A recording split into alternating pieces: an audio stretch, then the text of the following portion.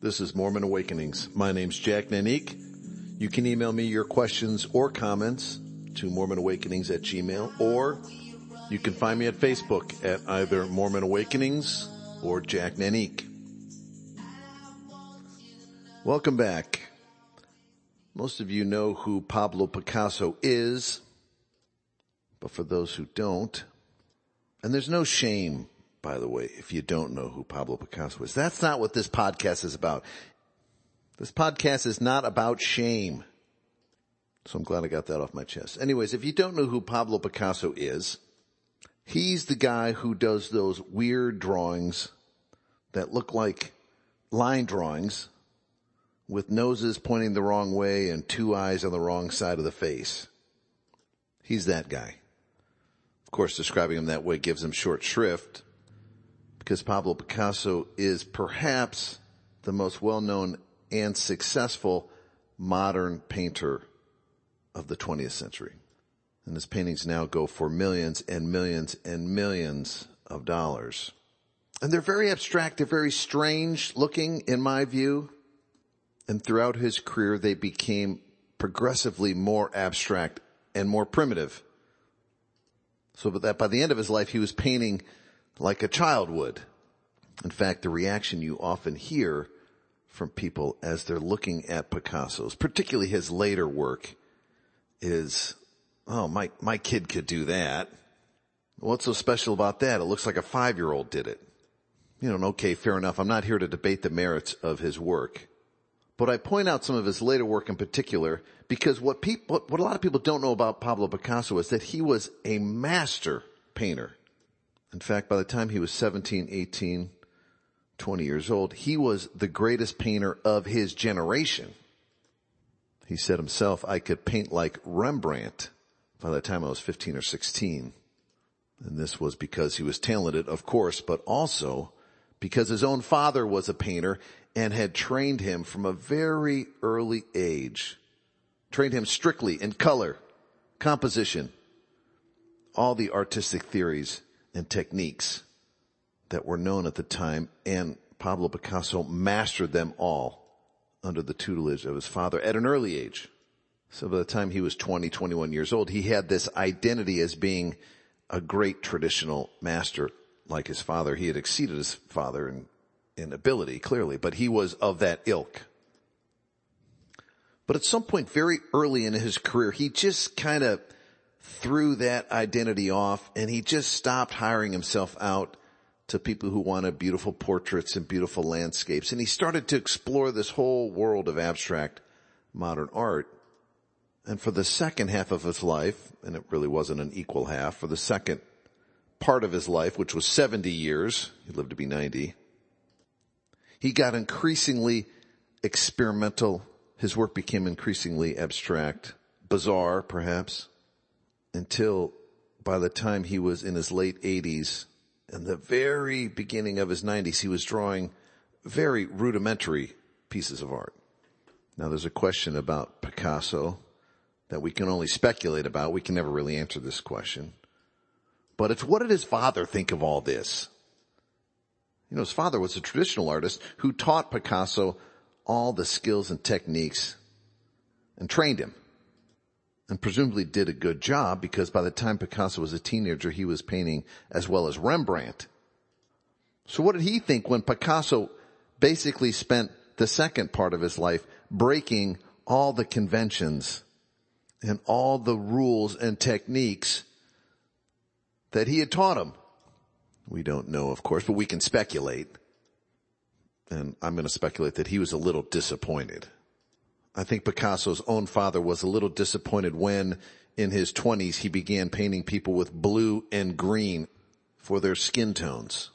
I think his father was disappointed when, in Picasso's 30s and 40s, Picasso refused to paint anything that didn't have a square or a triangle-like edge to it. I'm sure he would have been disappointed had he been alive.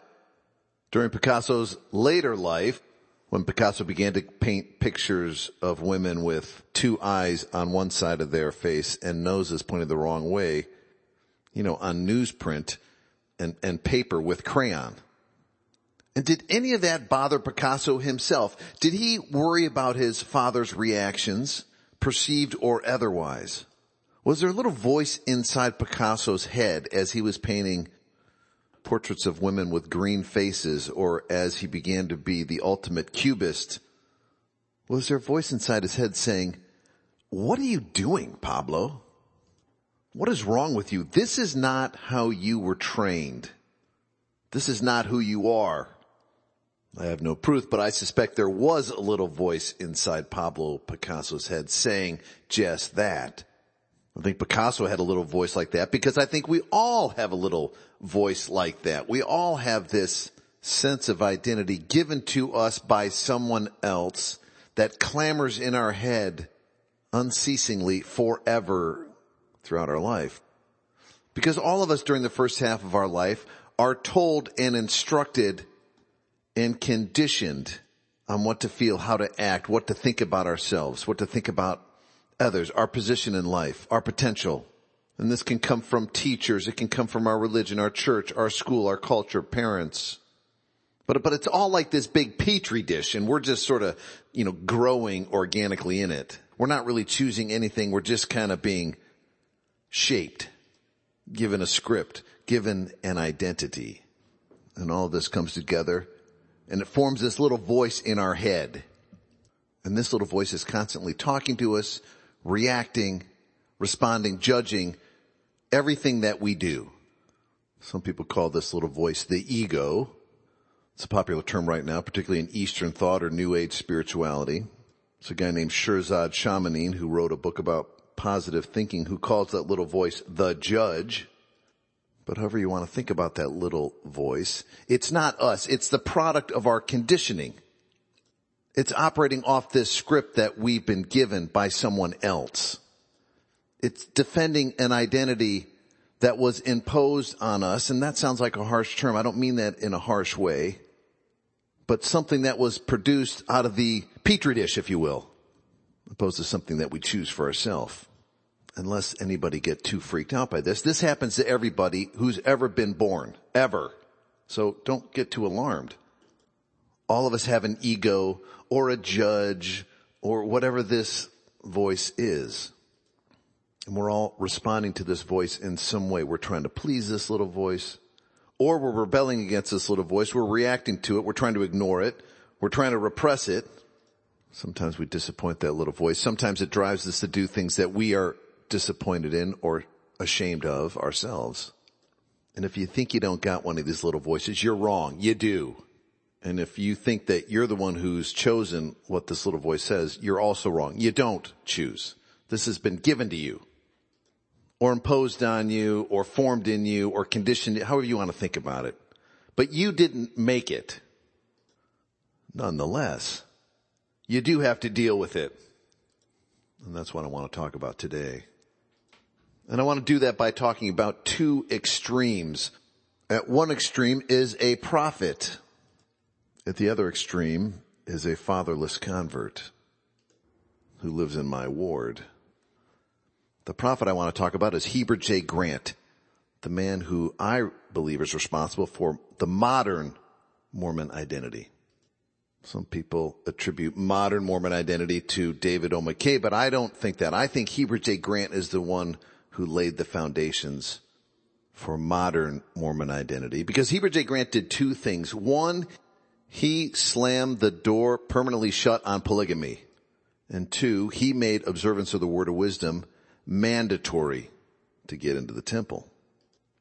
Now we like to think that polygamy ended in 1890 with the Wilford Woodruff Manifesto. And as an official matter, that may be true, but it kind of continued in secret, on the fringes, in Mexico and in Canada and in the U.S., kind of underground.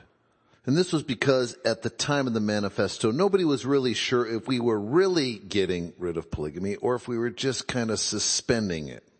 Or maybe we were keeping it around for the really, really worthy, for the special people. Nobody really was sure. Even in the hierarchy of the church, there was confusion. So while the manifesto came out and we told everyone we were going to stop performing polygamous unions, wink, wink, nod, nod, nonetheless, the idea of Mormons as this weird group of polygamists running around competing with each other on the number of wives they've had, well, that image continued both outside and within the church. But by 1935, Heber J. Grant had had enough, and he demanded an oath of allegiance from all members of the church. And this oath of allegiance included an explicit renunciation of polygamy. So Heber J. Grant was basically asking everyone in the church to raise their hand and say, no more polygamy, no matter what. Secret, special cases, or otherwise. And he enforced this by excommunicating anybody who wouldn't take this oath. And there were a group who refused. I mean, there were some people who said, forget it. We're going to keep doing this. Shore Creek, Arizona comes to mind. But as far as official, proper Mormonism was concerned, polygamy was over. And from that point on, Mormon identity has been divorced, no pun intended, from polygamy. From that point on, polygamists were the weirdos, the renegades, the apostates, the outlaws. The Mormons, the proper Mormons, were family-centered people. Traditional family values, not this weird polygamy stuff. And since that time, for us Mormons, we go to great pains to explain to our friends, no, we're really not polygamous. No, that was a long time. No, we have all this whole spiel we give people. We've come up with all sorts of weird excuses to explain it away. Oh, we're trying to build the kingdom, and it's just for, there are all these women going around who didn't have blah, blah, blah, blah, blah. You know, the fact of the matter is we don't want to be identified with it. Done. So the little voice in the back of the heads of all the Mormons from Heber J. Grant forward never asked the question, should I go get another wife to improve my status as a faithful, dedicated Mormon building the kingdom? The ego or the judge or whatever that voice is stopped asking that question inside the heads of Mormons. Thanks in part to Heber J. Grant. Now the second major change to Mormon identity was making observance of the word of wisdom mandatory. Up until the time of Heber J. Grant, people observed the word of wisdom, but then there were a lot of people who didn't. And again, there was, a range of views even among the hierarchy. No one was quite sure how to apply this rule. And so in 1921, Heber J. Grant made it official. No more coffee, no more tea, no more beer, no more wine, no more cigarettes. None of that stuff. If you do that stuff, no getting into the temple.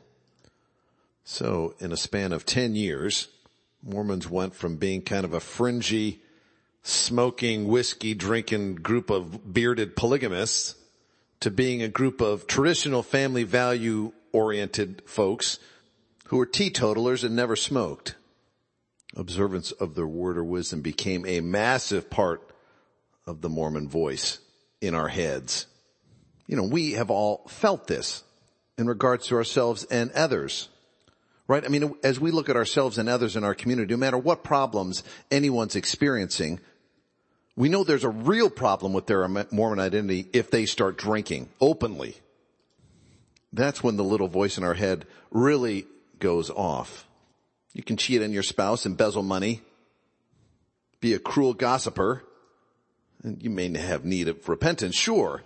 But once you start drinking openly, you have left the tribe. Well, this part of Mormon identity can be attributed to Heber J. Grant as well. Now, what's really interesting about this modern Mormon identity is that Heber J. Grant, the man who laid the foundations for it, had a completely different identity for himself. What our church books, which extol Heber J. Grant as a man of perseverance, which he was, but what they leave out is that Heber J. Grant himself was a polygamist. He married his first wife in 1877, and then he married two more on back-to-back days in 1884. So the man who drove the final nails into the coffin of Mormon polygamy was himself a polygamist. Now I want to be clear, he was a polygamist pre-manifesto. So he wasn't sneaking around in the shadows, in Mexico or in secret ceremonies in Canada or something doing this. Rather, he was doing it during a time when that's how you measured a good Mormon. When Heber J. Grant came of age, all of the leadership, all of the prominent Mormons were polygamists, including his father, who was in the first presidency of Brigham Young and was called Brigham Young's sledgehammer. And his own father had said things like, if the prophet desires your wife, you should give your wife to the prophet. So this is the milieu, to use an obnoxious academic term, that Heber J. Grant grew up in. That's the petri dish or the conditioning, or however you want to think about it, that gave him his script, that informed the little voice in his head. During Heber J. Grant's formative years, the way you could tell if someone was really committed to the cause was count how many wives they had. And if it was one or less, well, their testimony might be in peril. Those same church books leave out another interesting fact about Heber J. Grant, which is that he was an alcoholic himself. Now that may be a little bit too strong. He may not have been an alcoholic, but in his earlier years, he drank so much he thought he was an alcoholic. He feared he was an alcoholic. As a young man, he was quite skinny, and he was trying to get some insurance. And the insurance company wanted him to gain a little weight, so they sent him to a doctor, and the doctor's prescription was to drink beer. A Mormon doctor, presumably. So Heber J. did that. He began drinking beer to put on some weight at first. He didn't like the taste, but then he acquired a taste for beer. And after a while, he found himself drinking 4, 5, sometimes 6 glasses of beer a day. Now, I attended a Big Ten university, and I have witnessed a lot of beer consumption by others, of course. And I can tell you 6 beers a day, a 6-pack of beer a day is a lot. If you drink that much beer, most people would say you're an alcoholic. But when it came time to make Heber J. Grant a stake president at age 22, by the way, or to induct him into the Quorum of 12 Apostles at age 25, this alcoholism, perceived or otherwise, was a non-issue. And why should it be? Brigham Young drank brandy. John Taylor drank. So whereas now, it is the litmus test, almost, the exclusive litmus test applied to Mormons. At the time of Heber J. Grant, it was just an afterthought. The guy thought he was an alcoholic when he was made an apostle. So the identity Heber J. Grant acquired during his formative years was about as diametrically opposed to the identity markers he left behind as they could be. So how on earth did that happen without his head exploding? And I phrase it that way quite intentionally, because when you start messing with people's identities, people go crazy because it's so fundamental. That's because the mind and the ego are clever, and they'll do anything to maintain something as fundamental as identity. Yet it seems to be a critical part of progress. Part of life, I think, is confronting, considering, and changing parts of our identity that aren't working, that don't work, that are holding us down. And the reason I believe that is because your first identity, the identity you get during your formative years, that identity is given to you by someone else, your family, your church, your culture, your school.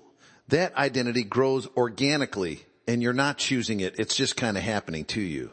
It doesn't mean it's all bad or it's terrible, or it just means it's not consciously chosen by you. Progress and growth, on the other hand, only start happening when you do start choosing for yourself. And here's the secret. Most people never get to the point where they start choosing for themselves because they never get to the point where they realize that their identity was given to them.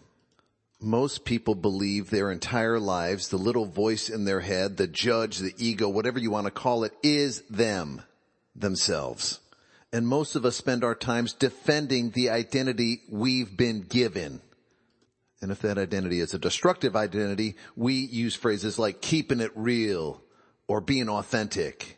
And if the identity we've given is a holier than thou identity, we use words like righteousness and maintaining standards. Now, keeping it real and being authentic and being righteous and maintaining standards as isolated things are fine. But if you're using any of those terms to avoid the process of examining your own self and choosing for yourself what's right and what's wrong, then you're stuck in the past.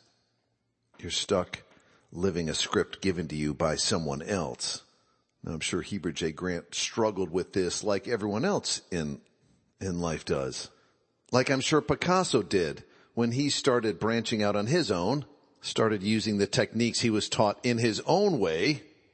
I mean, I imagine it was pretty difficult for the son of Brigham's sledgehammer, living in an environment where polygamy was the path to never-ending kingdoms for the righteous, as well as the way to gain status in this world. I imagine mentally, emotionally, and spiritually, it was pretty hard for him to say, no more polygamy ever, which is what he did. I mean, people quibble about that. They say, oh, well, there's still the legacy of polygamy. Oh, we still have it, but we don't. We have done everything we can since Heber J. Grant to distance ourselves from the polygamous weirdos. Instead, spending all of our mental energy trying to prove to everyone how conservative we are and how clean our lifestyle is. Clean and pure, free of drink, smoke, any contaminants. In order to get us to that place, Heber J. Grant had to basically reevaluate and abandon the identity he had been given by his church. Now, I know at this juncture, my literalist and more fundamentalist friends are saying things like, now just wait a second, this has nothing to do with identity, it was a revelation of the Lord. He was the prophet after all. Well, my literalist and fundamentalist friends, I'm glad you brought that up. Because one of the ways you counter a destructive yet unceasing voice in your head, the ego, is to turn to God for some revelation and some strength. And in the process, you learn about a more fundamental identity of yourself as a being of light and truth and love and grace. And only then does the voice in your head, the ego, the judge, whatever you want to call it, only then does it seem really small and puny by comparison. So yeah, I'm fine with that explanation, that it was revelation. But we can all get revelation. We can all learn things about ourselves that are bigger than the voice in our head that was given to us by someone else. And I want to illustrate that point by talking about a 17-year-old kid in my ward, a kid that I home teach. He's never met his father. He was raised by his grandmother because his own mother was a drug addict who abandoned him. She's a woman who lives on the streets to this day, has mental illness, of course. He and his grandmother live in a tough part of town. Funds are limited, to say the least. It is a daily struggle. He is surrounded by people in similar situations. But this kid is not a victim. His environment, his school, his mother, the petri dish in which he has evolved has given him a script that says he is a victim. He is doomed to failure, has no future. But he has learned in his early years to look beyond that deadening voice in his own head, a voice that was put in his head by someone else. He has turned to a higher power.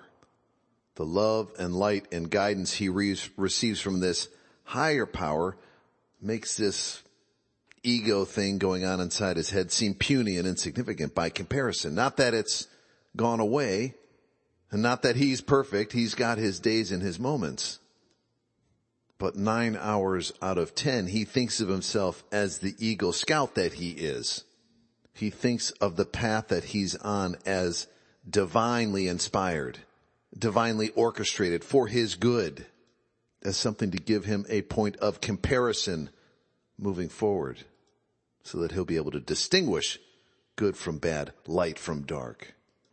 No, he's not perfect, but he has been perfect in one critical way. He has never complained. I've never heard him gripe about his origins, about what he doesn't have or why he's not going to. He has never complained a single time. The kid is 17. He's at that point in his life. You know, he's going to go to college. He's going to move forward and build on the promptings of this higher, more beautiful, loving voice from God. Because that voice, and compared to the voice someone stuck inside his head, is huge and mighty and all-seeing and all-powerful. No, I don't think it was harder for Heber J. Grant than it was for this kid, of course, but I don't think it was easier for him either. They both had to face it the same way we all do. We all have to choose what's going to work for us, what voices we're going to listen to. We have to be aware of the little voice, the ego that was put in our heads by the petri dish, the conditionings of our youth, of our formative years. We have to hear what that voice is telling us and decide among all the things it's telling us what we're going to respond to. We need a bigger voice, a stronger voice from our Creator that makes that little voice seem so puny and insignificant. And if we don't do that, then someone else is running our life and realizing their plans through us. In my mind, this brings a deeper understanding of the verse in Matthew 16. For whosoever will save his life shall lose it, and whosoever will lose his life for my sake shall find it. Now there's a danger at this juncture to interpret this entire podcast to mean that you ought to just chuck everything you've ever been taught. It's garbage. Now, if you've heard any of my other podcasts besides this episode, you know that that's really not what I believe. I don't believe that. When you're at the point of realizing you've been conditioned and you're living someone else's script, it's tempting to get angry and to feel like you ought to chuck it, but don't do that. Even Picasso didn't do that.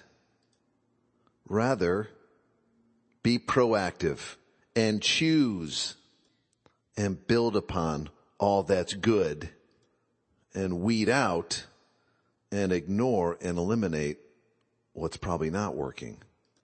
That seems so simple on one level, doesn't it?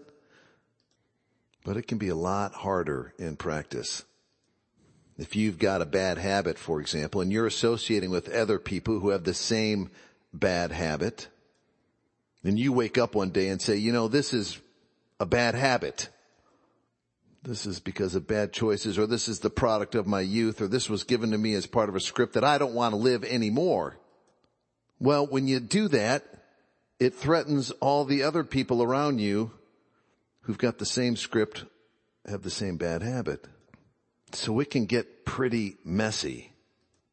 And as I mentioned earlier in the podcast, when you start messing with people's identities, they go crazy.